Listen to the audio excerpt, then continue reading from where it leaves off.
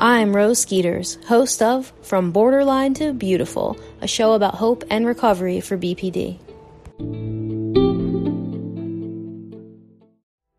We would like to present you with a unique opportunity to help support a school in South Africa. Hermanus Christian Academy has been serving in South Africa for 31 years and serves 115 children from mostly refugee families. We have partnered with a non-for-profit organization here in the U.S. to help send tax-deductible funds to support the school. 100% will be received by the school to help their underpaid teachers, curriculum costs, and the ever-increasing utility bills. If you would like to help support the school, please go to school2u.com. That's school2u.com. Click on Promise 418 and leave a note designating it to Hermanus Christian Academy. We thank you for your generosity.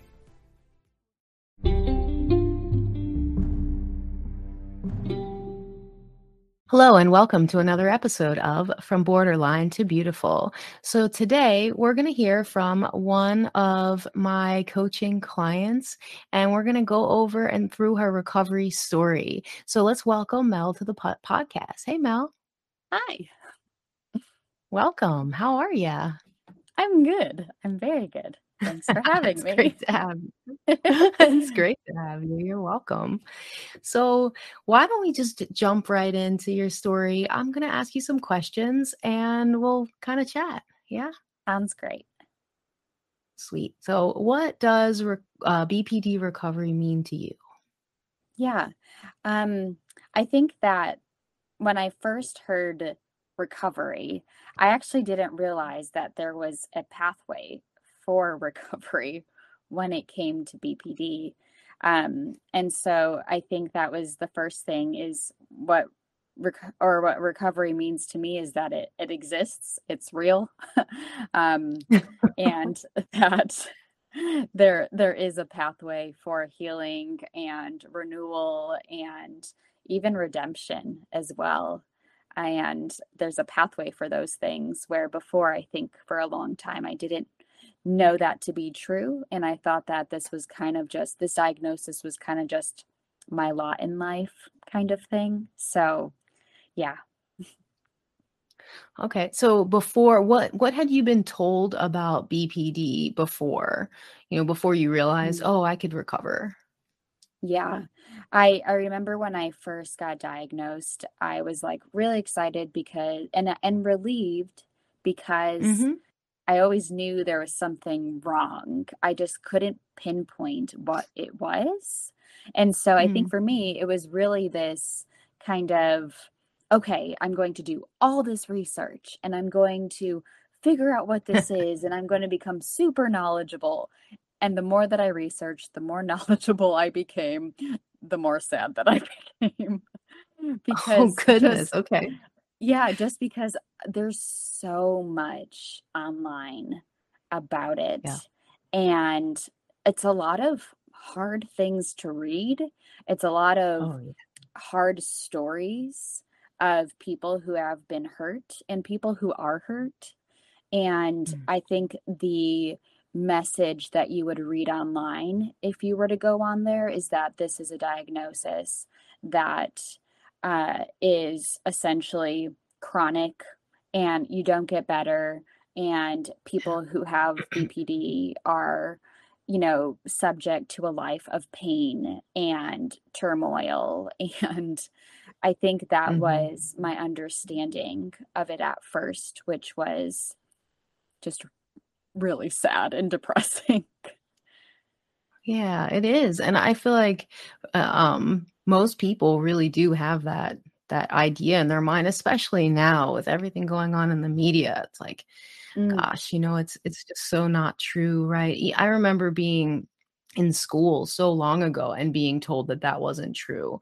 Well, when I was I think it was like 2007, it was when I was training, in dialectical behavioral therapy in my schooling. And I never had that message. Now I had messages about, how people with BPD act, Sure. Sure, right? Like, sure. And if we really search our hearts and we look at the truth, there's truth to that. There is truth to, the borderline personality disorder brain, and how the tantrums are scary and they're kind of odd looking and not socially appropriate. But Sure. to say that recovery isn't possible all these years later, when, even there's new studies out saying that people with borderline personality disorder can recover even without DBT. McLean just released that information. I thought that was Wow. so great, even with med management. Oh, how's that? Right? Like, okay. So, it's so great that you were able to keep finding the answer, right? Hmm. Yeah, absolutely. Yeah, I knew that there I knew that I didn't want that to be my lot in life. And so I knew that I at least had to fight long enough to see if there was any other option besides that. Yeah, that's so powerful because we can be such intense people, right? And Mm. then at the same time, it's like that intensity is the thing, sounds like it got you through. So why don't you tell us about how you got your diagnosis and a little bit of your journey to healing? Yeah, for sure. So I was diagnosed in 2019, January of 2019. It was right in the beginning of the year. So, just a really great way to start off the year. And Oh yeah, gosh. I think it was on like January 4th. And so yeah, January 4th, 2019, it was like during the day, I got that feedback. And I remember being so relieved and was kind of just Mhm. playing back the reel of my life in many ways, of just thinking about, okay, there is a reason why I act in these ways, and there is a reason why I Mm, process things in these ways that I don't like and the people around me don't like, but I don't know how to fix it and I don't know what to do with that. And mm, so, yeah, I kind of I got the diagnosis, I reflected, and quite frankly, I really thought that everything was going to be like super great, roses and dandelions from there.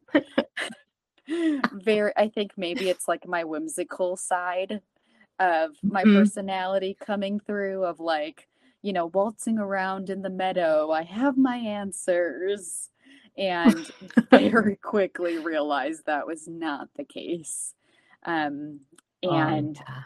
yeah, I think reality kind of hit me pretty quickly when I realized that, oh no, I think this is actually going to get worse before it gets better.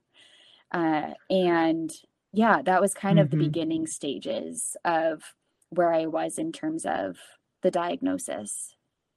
Yeah. It's very I love the fact that you say it's relieving. I think a lot of people feel that way. I mean, I'm sure that there are folks out there that would disagree, but in general, it is relieving to have an answer, Mm. right? Whether you like the answer or not, it's going to be relieving to have the answer. So it's good for clinicians to hear that message yet again, especially, well, last month was BPD awareness month, especially like with everything going on in the media. Like, don't not tell your clients. You got to tell them if they have the diagnosis, right?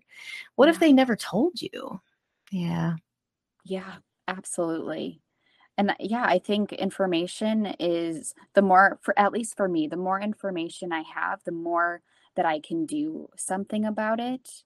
And also, I Yeah. think that Mhm. kind of goes back to what you teach us in sessions, is like, the more information you have, the more responsibility that you have to do something different with that Right. information.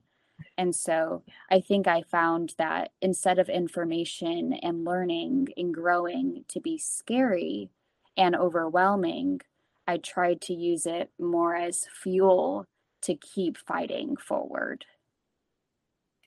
Good. Yeah, absolutely. Yes, because when you have this, when you're diagnosed with BPD, you've had like a rough time of it. Right? It's fair to say that you've had a pretty rough life prior to that. And, for whatever reason, the reason doesn't necessarily matter in this context, but you Mhm. do. And so you don't trust people. So if you don't have information, and if the person you go to seek information doesn't give that to you, you just keep, continue to have this mistrust of the world around you, and Sure. including yourself. Yeah, Mhm. absolutely. It's great that you were willing to go on that journey. It's awesome. Yeah. So what behaviors, thoughts, and feelings have changed for you since you've been in recovery? What was like then, and what is life like now? Yeah, for sure. So, I think that in kind of this whole process of just recovery, um, I've noticed this pattern of, um, or this change of just wanting to take like that extreme responsibility and ownership. And I think Mm, that's something that you talk about a lot. And yeah. that kind of had me start to focus on moral compass work, which is something that we do a lot, is working on, what are our values and how are we aligning appropriately to those values and those in that Mhm. moral compass. And I think I realized early on that something that I really needed to work on was integrity and being and honesty. And it's kind of funny because I think me and you have talked about this before, where I think I'm actually a pretty honest person when it comes to Mhm. sharing with other people. um but I'm not always honest with myself, and Right. I think that's a huge difference when it comes to the way that you think and your behavioral patterns, because if you're not honest with yourself, then you can't really you can't really move forward in the changes that you want to see. And you Absolutely. essentially kind of keep yourself in a place that um, is maybe not. It's not serving you well anymore.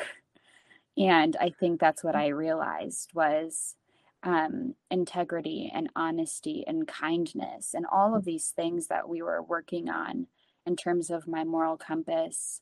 Discipline is a huge one, and it's a one that I'm Yeah. still working on now. Um, Yeah. like, I don't know why cleaning my room is so painful, but it is. Yeah, that's And very so honest. Absolutely.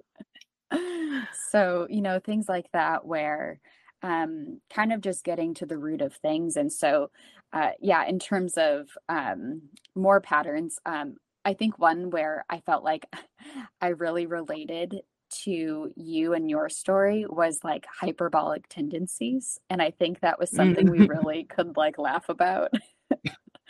um, Yes. just because, yeah, I didn't realize how hyperbolic I really am until you kind of shed some light on that. And, like, I just think back to so many things that I've said, and I look back now and I'm like, oh my goodness. Yep. I remember when we first started working together. Actually, you were in one of the groups. We didn't start Mhm. out in individual, right? So you were in a coaching group, and I remember like having to like reveal that people are hyperbolic is one of the hardest parts of like, coaching, because like, no, I'm not. No, I don't think you necessarily had that reaction, but there was some kind of hilarity in the resistance to it, right? What do you think? Yeah. No, totally. Totally. Because I think I kept on trying to convince you that no, it's just my humor. I'm just being Yeah. funny. um, but I think that's true. I think something I was Hmm. grateful for in terms of the hyperbolic tendencies is that when you told me, no, it's okay to be hyperbolic as long as it's used in a way that's not to hurt someone else and it's not Mhm. harmful to yourself. And so, Yeah. yeah, like if you're using it to be funny and it makes people laugh and things like that, then that's okay. But you need to make Yeah. sure that your hyperbolic tendencies don't put you in a position where you are perceiving your reality falsely. Yeah, absolutely. Or where you're overinflating stories, or, you're Mhm. distorting the truth. And that's why Yes. truth is just so important. It really is. It's, the idea that we have to be honest is the driving force in my mind in recovery. Because the minute we start validating excuse me, validating the things that are invalid, or the minute we start like overinflating stories, then we lose sight of what actually happens. Especially, the work of recovery is building a bridge between that subconscious emotional mind and our conscious reality. So if Mm, we start overinflating things, even though being hyperbolic, I said it, I think it's fun, for all, makes us whimsical, right? For some reason, I'm thinking of like the Gummy Bears show from a long time ago. mhm. I don't know if you remember that cartoon, gummy bears bouncing here and there, everywhere. Random thought. I mean, there again is an example of how my brain is wonderfully random and whimsical, and yours is as well. It's that Mhm, it's not accepting your personality, right? mhm. Which causes a lot of dysfunction. It's not knowing how to reel it in. It's not knowing how to stop playing in that emotional playground and taking responsibility that makes it a problem. Yeah. Yeah. Yeah, Yeah. absolutely. What were some of the impacts of, on your life when you were in that emotional playground? What were you speak to some of the issues that you had when you didn't accept your personality and you were, dysregulated and kind of, Yeah. yeah. Yeah, absolutely. That was kind of something that I wanted to touch on too. I think there's been a lot of things over my life where I can see the intensity of my emotions draw Mm. me to a place that is just, yeah, it's heartbreaking, it's sad, it's painful. And yeah, there's, oh man, I can think back to childhood. I could think back to college, and even today where there has been instances. And I think, yeah, I think when you are growing up in an environment where um, you sometimes just don't know what's going to happen next, where emotions kind of rule your environment, that can create a sense of putting yourself in self-preservation and Mhm. wanting to control things and wanting to manage um, Yeah. other people's emotions or your emotions or a situation in order to regain safety. And I think Mhm. when it came to a lot of the main triggers for me in terms of, you know, maybe finding myself in any type of, episode would be from feeling controlled, feeling like I couldn't control a situation, feeling Mhm. unsafe, as well as feeling like I need to protect myself.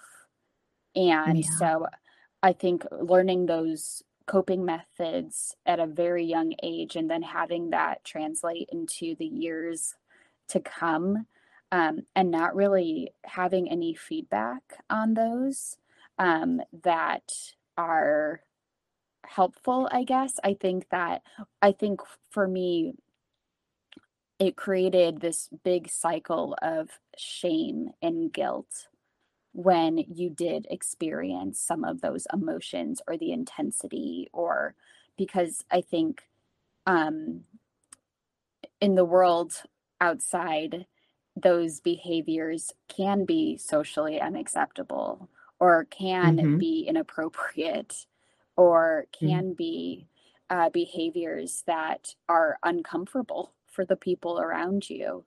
Yeah. And a lot of times people don't realize that the person with borderline is dealing with their own discomfort to such Right. a degree that it translates outside Mm. externally. And Absolutely. so, Yeah. yeah, I Yeah, and it gets in the way, I would think, right? So mhm, having, feeling that discomfort yourself and also, like you said, needing self-preservation and needing to return to a space of safety and comfort, mhm, has that individual, right? Like you and I have been there in the position where we don't even see how it's impacting other people. And then yeah, when we do see it, it takes a very honest self-reflection, and it really does take some time for us to be like, "Ooh, I know I'm struggling. I also see those people are struggling, and I need to figure out what I'm prioritizing here. How am I going to rectify this dissonance in my environment, in my worldview?" And I think, yeah. the determining factor for a lot of people is whether or not that moral dilemma is something that they're willing to tackle, and you were definitely willing to tackle that. Yeah. Yeah, absolutely. Yeah, I love how you use the word dissonance because that's really what it is living in these two places that both feel real and not Yeah. being able to find a middle ground on that. And I feel like that's some of the most scariest parts of the disorder is being on the border Yeah, and absolutely. teeter-tottering that borderline. And yeah, it leads to a place, at least for me, it led to a place of just constantly feeling like I was just drowning in intense Mhm. emotions all the time. And Mhm. um we there were a lot of times where I'd find myself, and I think I might say it wrong, but I know that it's the right term. Is it catastrophize? Catastrophe? Yes. What is it? Catastrophizing. You had it at Thank you. first, yep. Oh, I do. You're Okay, welcome. perfect. Yeah, where once I understood what that was, I was Mm, very like it felt like a huge kind of just like gut check where I yeah. realized, oh, this is more than just me feeling strong emotions and feeling like I'm in the pit of despair. um, Mhm. this is like I am in the pit of despair and I am allowing that like pit life existence to translate all around me in a tornado like atmosphere. Yeah, And yeah. yeah, continuing on kind of with like my timeline, like, in college was the first time where I really realized I had anxiety and I started Mm. having panic attacks a lot and I Yeah. started having night terrors. And I think that when you live in a space of the emotional playground, as you were Mhm. describing, and you add anxiety on there, you add lack of sleep, and then, night terrors where you wake up and you still feel like you're in a dream and it's real. um, Mhm. it really creates a lot of internal chaos that feels like you can't get out of it. Yeah. And I realized that really affected my relationships, my friendships, um, and how I viewed myself as well.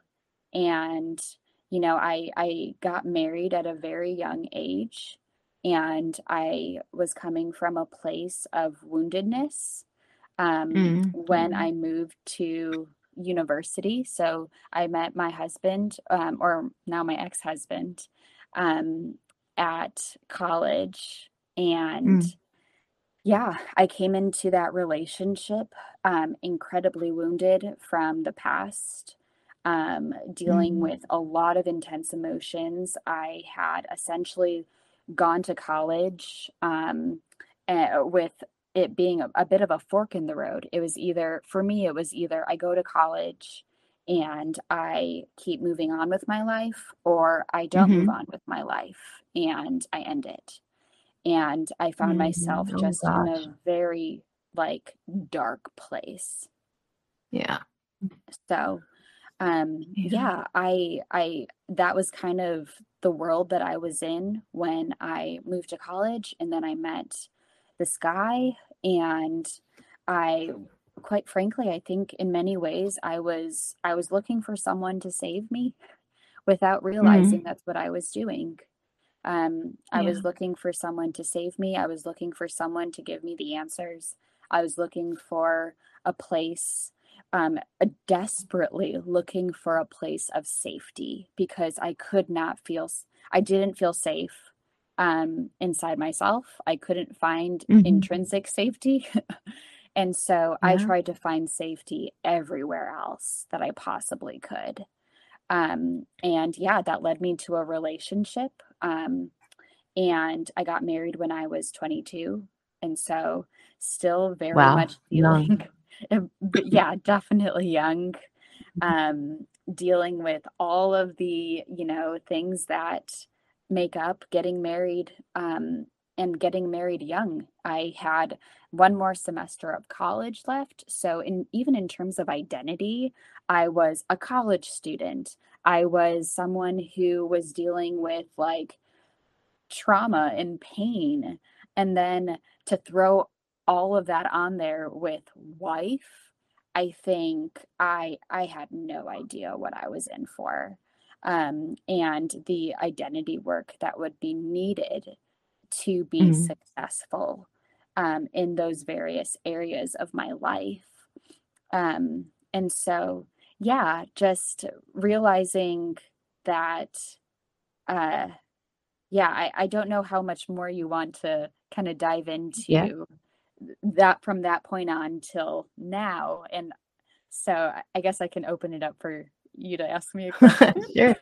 Yeah, I mean, that's definitely like to go it's such a good point that you make because a lot of people try to grow up in relationships, BPD or not. And I think it's very complicated to try to do that when you do have this, diagnosis or CPTSD or, trauma, anything in your background, because you're not only trying to grow up in terms of like self-discipline of cleaning your room, of like personal care and activities of daily living, but also like quite literally growing up in an emotional sense, Hmm. right? And in regulating emotions, things that, I really truly believe that I should have learned, some of the things that I didn't learn until much later on in life when I was very little. Like, hey, Hmm. what happens when you're sad?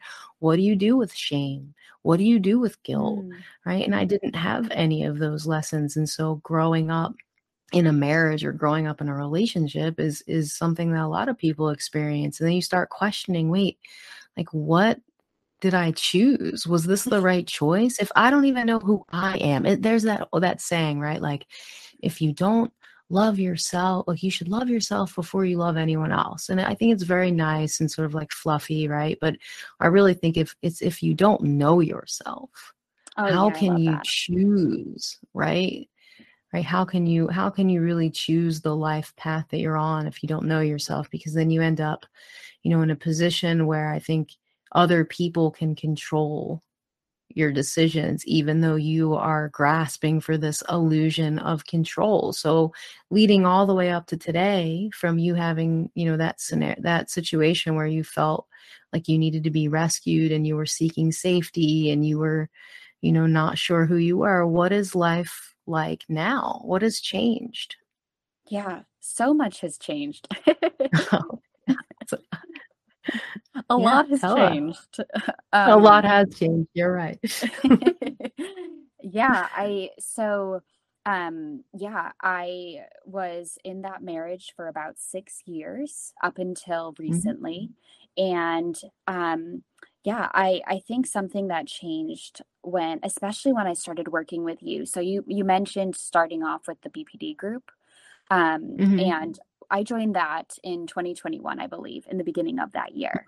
And so something that really stood out to me, that you shared with us is seeking truth and seeking what is true. And I feel like my journey over the last year, 2 years, however long it's been, has been seeking a sense of truth and what is mhm. real. Um, and yeah, through that journey, I have found just so many things that I think my eyes were closed to before. And so, yeah, realizing that I was in a relationship, now that I look back, and I've gotten, you know, a few other third parties in to help me kind of view things more clearly. Yeah, Mhm. realizing that I was in a relationship, in a marriage that was incredibly unhealthy, and that unhealth took two people Mhm. to Yeah. create an unhealthy scenario. And I'm really grateful for the work that you and I have done, because I remember I remember you telling me, when I was kind of sharing with you, like, there's a lot of unhealth in my marriage, and there's a lot of things that are going on, and I don't know how much of it is me. I don't know how much of it is him, but I know that something is off here and something Right. is not right. And so I think that something that really motivated me to keep going through recovery was when you had described how, in order for you, Rose, to be able to Mhm. help me understand, like, the Right. landscape of my relationship, what I needed to do was somebody had to become healthy. Yeah. Somebody had to Absolutely. take those first steps Yeah. towards change. And Yeah. you said, once, if you take that step and you can really take charge of that, then we can start to figure out who is bringing what into this Yes. relationship. Yeah. And I think I Yeah. was desperate for that. I was desperate for clarity. I was desperate for not being in a relationship where I felt like I was constantly the problem, and Mhm. constantly feeling like um, I would have divorce hanging over my head, where I would feel like anything that I did could potentially be used against me in some way, shape, or Mhm. form. And Yeah. I think being in that place long enough, you just get exhausted. And I think that's what happened to me. I got really exhausted. I got tired. And for a long time, I think I stopped fighting. Yeah. I kind of accepted that lot in many ways, Mhm. until I had met you and realized that recovery was real and that it's Yeah. possible. Um, and so, yeah, that was kind of the biggest point of, or maybe the catalyst, if you will, of really going after recovery, was I wanted to know what it looked like to have a healthy relationship. And I Mhm. knew that it was going to take me, at least, to start walking in that direction, so that, because for me, it was like, if I am the one who is causing all of these issues, and if I am the one who is bringing so much pain and turmoil into our relationship, then if you're telling me that it's possible for me to truly make changes in that and reach a Mhm. place of a healthy marriage, then I'm all for that. Let's do it. Yeah. Like, let's do Absolutely. it.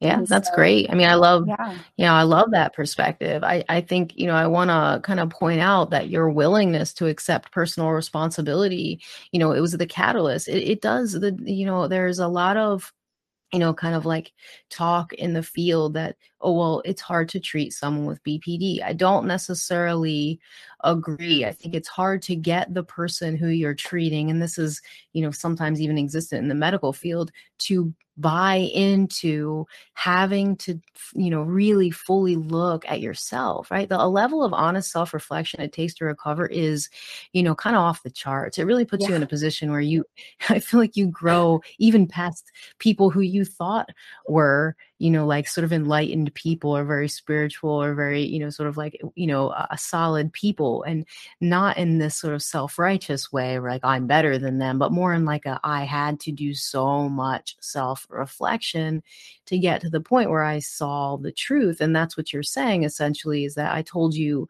you came to me and you're like, well, is this abuse? Am I abusive? Is this person abusive? What is going on? And, I would have been very wrong to be, able to tell you, or anyone for that matter, what the answer is. The journey Sure. that I'm taking people on is not for me to tell you what I think. It's for me to teach you how to think for yourselves, because when you are in an Mhm. emotional world, you're not thinking, right? One of the Yeah. biggest challenges is people will tell me, well, what's true?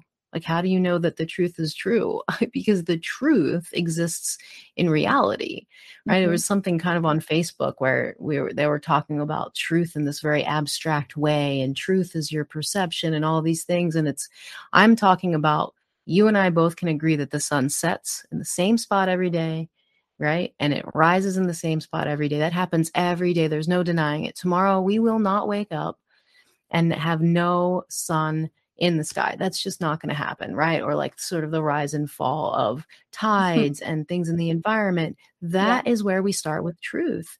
And so what I was encouraging you to do is, hey, your counselor at the time, I think, was like, okay, this is as far as we can take you. Here's your Mhm. pill.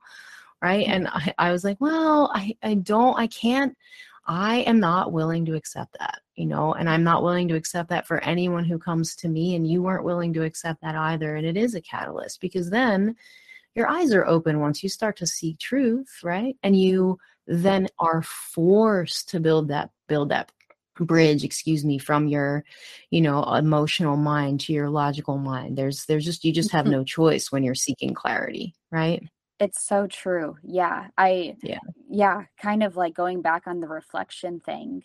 I have a friend here where I live, and she always tells me whenever I check in with her, she always tells me, Mel, the work that I have had to see you go through and Hmm. really dig deep within yourself, few people are willing to do that kind of work.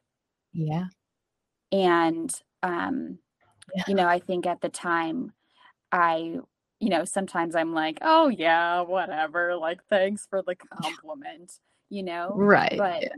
Yeah. but it, I look back, and I look back in my journals. I look back through my reflections, and I think back to um really diving deep and being willing to look at the mirror before Mm. you is really scary.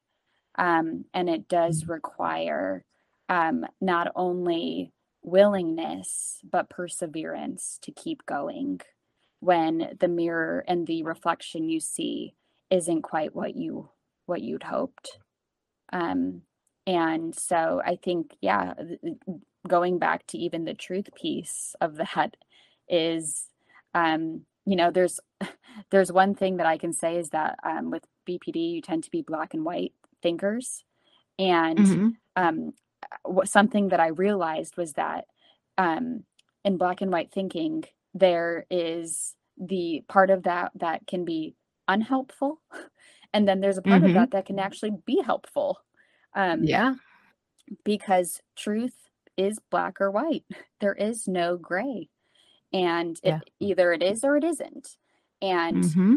for me, with recovery, I needed to know that truth is truth. And if I'm seeking truth, then there is no ambiguity, because Right. the emotional world that I live in is already ambiguous. So, what's the point to Exactly. really Mhm. seek recovery then?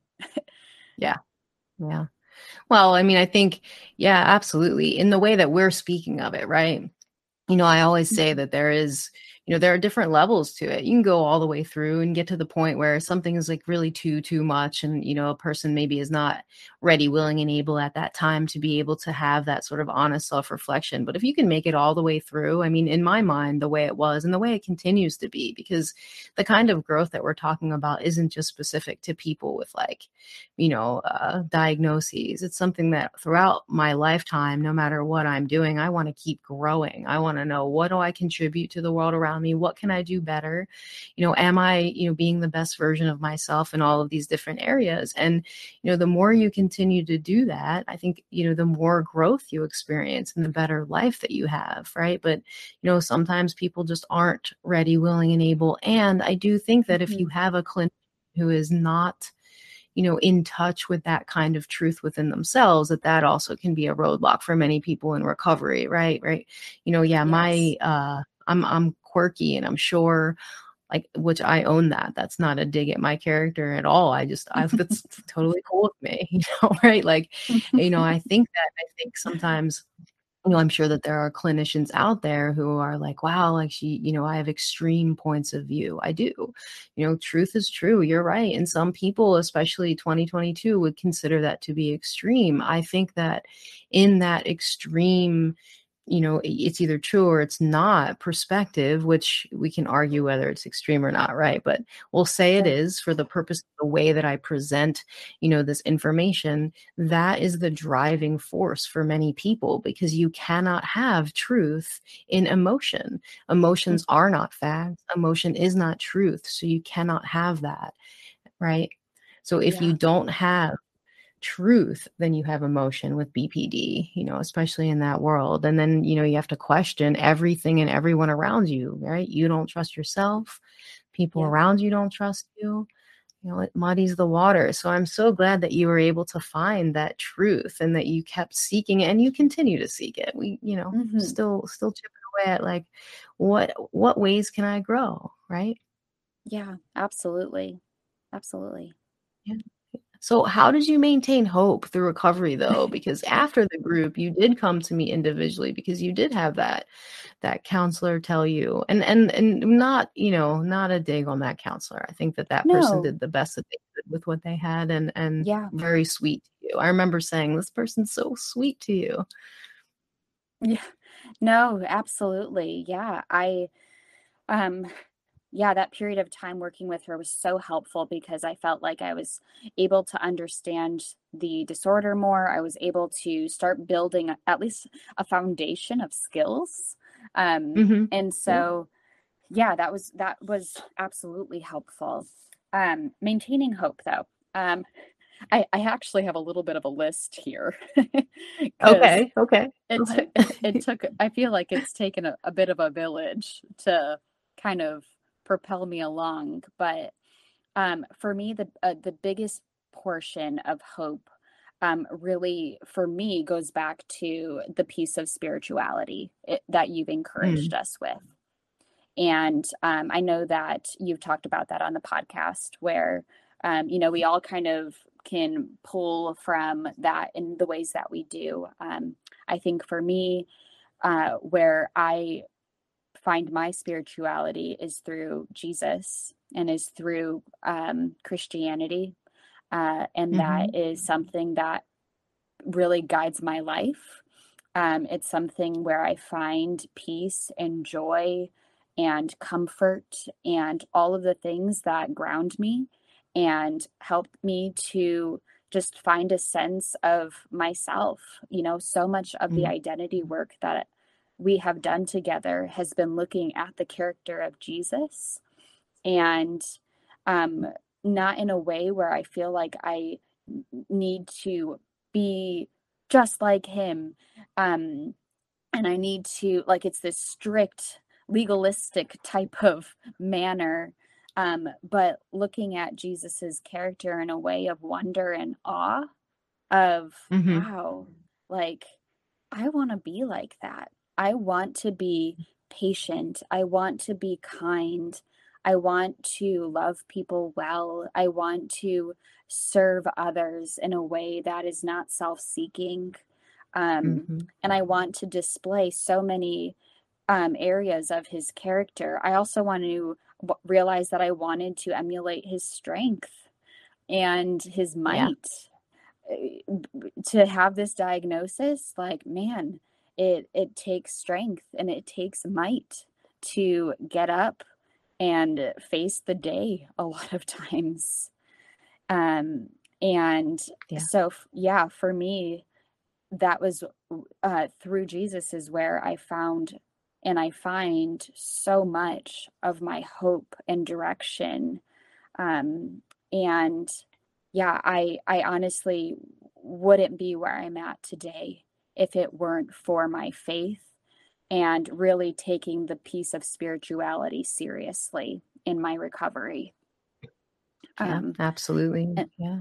so yeah, that there's that. There is my community of realizing Mm, like I cannot be on an island in yeah. recovery. It just doesn't work. I think as people, we are meant for community. We are meant to bear Mhm. one another's burdens. And so I was able to find a community and seek out a community where I could share my story. I could feel safe with them, and I knew they were trustworthy. And they, accepted the challenge of doing life with me. That's so key. That's so key. You're right. I mean, you have, spirituality and faith that connects us to something bigger, and having Mhm. Jesus as a role model. I love how you said it. It's not like, oh, I have to be perfect. I have to be like him in some like, sort of like religious, which is a very law-based reality. It's more like, Yeah. why wouldn't you want to be like this person who is strong and kind and loving and weak, and to have him as a role model, and then to have this community who's also surrounding you and realizing, actually, I do need connection. That's a big one. hmm Yeah. hmm Yeah. Yeah. Awesome. And I do want to do a little shout out to my original BPD group that we had originally were a part of. Man, we met in 2021 and we have not stopped meeting since then. I love it. You um, guys are such an awesome support for each other that you're right. I see yeah, some of you or, connect with you guys individually sometimes, and it's awesome. So cool. yeah, we've grown such a deep friendship and connection with one another, and it's Mhm. a genuine community of the three of us who check in on a weekly basis. Usually we check in on Zoom and we still see each other's faces and we chat and we laugh and we, build one another up, and it's been so cool to see each of us and walk through the journey with one another, because now there's been enough time that has passed with the three of us where we can Mhm. actually refer back to the past and say, hey, you have grown so much, Yeah. and look Yeah. where you were and look where you are today. And to have that, um, uh, to have that community and that ability with people who are working through the same things that you are is so invaluable. Absolutely. Absolutely. And you guys connect with each other through positivity, which I think, that was something Yes. that I really was driving home. Like at the beginning of the groups where we would do the chats, it's like, okay, we can, let me guide this. Like, let's learn how not to connect in pain, because the BPD brain really wants Mm, to do that.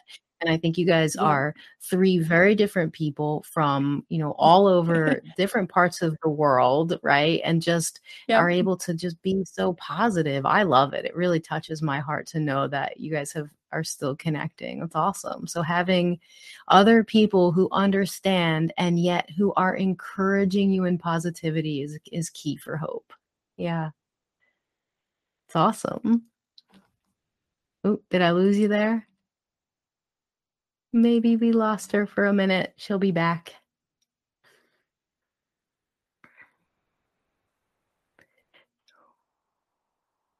We are having technical difficulties. Oh, there you Aha, are. I'm back. Yeah. You are back. We're just talking about, having that community. I mean, that's so Yes. cool. Yeah. And the Very hopeful. positivity. Yeah, the positivity. It's key. It is key to have people. It's great to know people who have the diagnosis. I think, in my opinion, it is even better to have people who have the diagnosis and who are seeking truth, right? So Hmm. people who don't want that to be their all, their everything, their identity, and you've really found that in those individuals. Absolutely. Yeah, that's actually such a great point. Is Yeah. finding your identity outside of the diagnosis and the disorder. Yep. It's so key. Absolutely. We can make anything a disorder. The more I go through life, the more I realize that, I can look at a group of children, for example, and you can sit there and say, oh, that kid does that. Well, they probably have this, or that kid does that. They probably have this. I mean, or this person does that. It's your quirks don't make, your character, right? It's Yeah. the way that you present yourself in the world. And I really think that, I spent my whole life up until recovery looking for love, right? Looking for someone to Yeah. rescue me, right? But what I really needed was truth. I needed that all along. Yeah, and I think Absolutely. you Yeah. you Same. you have that too. Yeah, yeah. Any other sources of hope that you want to share? Um, yeah, I think that for me, it was also finding a consistent routine as well. Like Yeah, it, I know that sounds kind of silly, but when you have something to look to on a pretty regular basis, yeah. it's it's something that you can also enjoy. Like I think sometimes we look at routine and it sounds very um just yeah, strict and not Monotonous. necessarily Yeah, yeah, exactly, and maybe limiting. I think sometimes we yeah. look at routine and we see it as limiting as opposed to being freeing. And Mm-hmm. I think that for me, my routine is something that I enjoy and it's consistent because I enjoy it. And I've created something that keeps me, emotionally grounded. Um, Yeah. and and also just caring for my health. I don't think we talk about that enough when it comes Mm. to our mental health. That also involves our physical health and it Yeah. involves our spiritual health, as I had mentioned before. Mm-hmm. Health is such a broad term. And so I think really caring for what you put in your body, what you are reading, what you're watching, who you're spending time with, are all things that need to be brought into consideration and can bring a sense of hope in recovery. Yeah, absolutely. Your identity is what you're into. I can think of my own life going from like being into, very aggressive, like angry music and social justice topics and, all Yep. kinds of very intense and not very positive, pure things, all the way to now, right? Like I want to garden, I want to walk outside. I want to like hang out with my dogs. I want to, things like that. And I know you can relate cooking healthy food. You and I have connected Hmm. on that. And, exercising, right? Like you take Yeah. bar, and I've Hmm. actually gonna be going to take a bar class, like things like that. Just Nice. yeah, like purity, right? Just like finding joy in life. Much Yeah. I'd much rather have that than the anger and the intensity because everything changes. Your whole paradigm, your whole worldview, excuse me, changes. Yeah. Yeah. Yeah. Absolutely. Or even, Yeah. still caring about causes, but doing it out of a place of health and Exactly. Yeah. joy for what could be and things like that, and going at it from a place of service as opposed to a place of anger and frustration. I think we all struggle with that. I think in our day to day that's fairly prevalent. But Mhm. I think for people who live with the disorder, it's a tight line to walk when we do live in an emotional world. It can be it can get tricky at times, and we have to just be Yeah. careful. Absolutely. That's why, I refuse to play on the emotional playground. If I find myself there, I really want to come right back because being on an emotional playground, it just doesn't do a whole lot, doesn't feel good, and it leads to a Yeah, lot of, yeah, pain, emotional pain that is unnecessary, right? Life's already filled with so many obstacles, right? We don't yeah. really need to add to those. So, what advice do you have for others Mm, out there struggling in your position? yeah, absolutely. I was trying to go back and forth on this of like, what's the one thing that I would say? And I think for me, I had been reading this book not too long ago, and it is from a Christian background, but I think it applies to all of us. And the quote was, "Biology is not destiny." And I found that to be so powerful, because Mm. just because we may have this makeup, or our body and our brains have been rewired, does Mm-hmm. not have to inform and reflect our future. Our Mm-hmm. brains are capable of being rewired with time and energy and focus on recovery. And we don't have to look to the past to define our future. And just because, again, like um, our body makeup at this time still functions in these ways, does not mean that that is our fate and that is our destiny. And I found that to be so encouraging, and I hope that's encouraging Absolutely. to the people who are listening. Is that there's hope in this, and our bodies were also designed and created to heal and learn and grow Yeah. and develop and be rewired.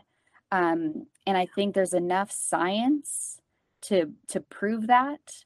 Yep. And Absolutely. that's one of those areas of looking to truth. Um, that's an area where I really hope truth is not ambiguous, because that would be really sad if it was the case. Yeah, absolutely. You're right. We can call it neuroplasticity is what, the Yep. technical term for having a brain that can change. That, you say the brain is plastic, it can mold itself over time. So, just because somebody told you that you have a diagnosis and in your heart you fit that bill, no matter what it is, and doesn't mean that you can't grow and change and heal, right? Having a connection to the mind, your body, your spirituality, what you believe in, those things are all very important. I love that. Do you want to share what book that's from in case we have some interested listeners out there? Um, ooh, I would have to go run and get it. That's It's okay. on my So what we'll do bookshelf. is I'll put it in the show notes and you can tell me the Perfect. name of the book and the author. Awesome. Okay, that's cool. That's cool. Awesome. So we can get everybody kind of a sense of where that quote comes from. And really one of the reading materials, one of the informational, I guess, books that's helped you all along the way. Oh my goodness, Mhm. words. I think your story is just so powerful. I mean, you've really come from a place of just questioning everything around you to a place of understanding that even though you may still question things and you need to seek truth, that you are Mhm. firmly grounded in who you are becoming and you're learning patience. In a lot of ways you have to, but you're learning patience and you're learning, right, how valuable discipline is and how difficult it is and humility and just the value of integrity. And so your journey is very powerful. I'm so happy that you were able to come on the show and share your story today. Me too. Thank you so much. I always You're hoped that I would welcome. get to a point where I could share my story. So this is quite a highlight.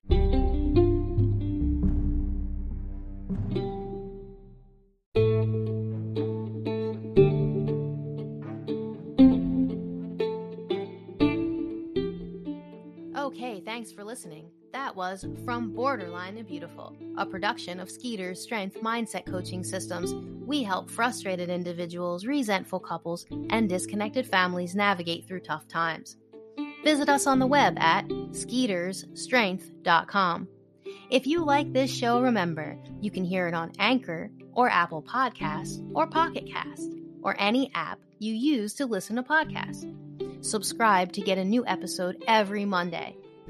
Next time on the show, we're going to continue our eating disorder series. If you want to get in touch, you can leave me a voice message. Some of you had some comments and questions from last episode, so let's hear them. I'd love to hear whatever questions you have too. Just download that Anchor mobile app, Search for From Borderline to Beautiful and tap the message button to send me a voice message. So, if you like this podcast, not only can you download that Anchor app, but you can help us get this message out to so many more people. Head over to Apple and offer us that 5-star rating and let me know what you're thinking about some of our material. The more stars and higher rating we get, the more people will have access to From Borderline to Beautiful, hope and help for individuals with BPD.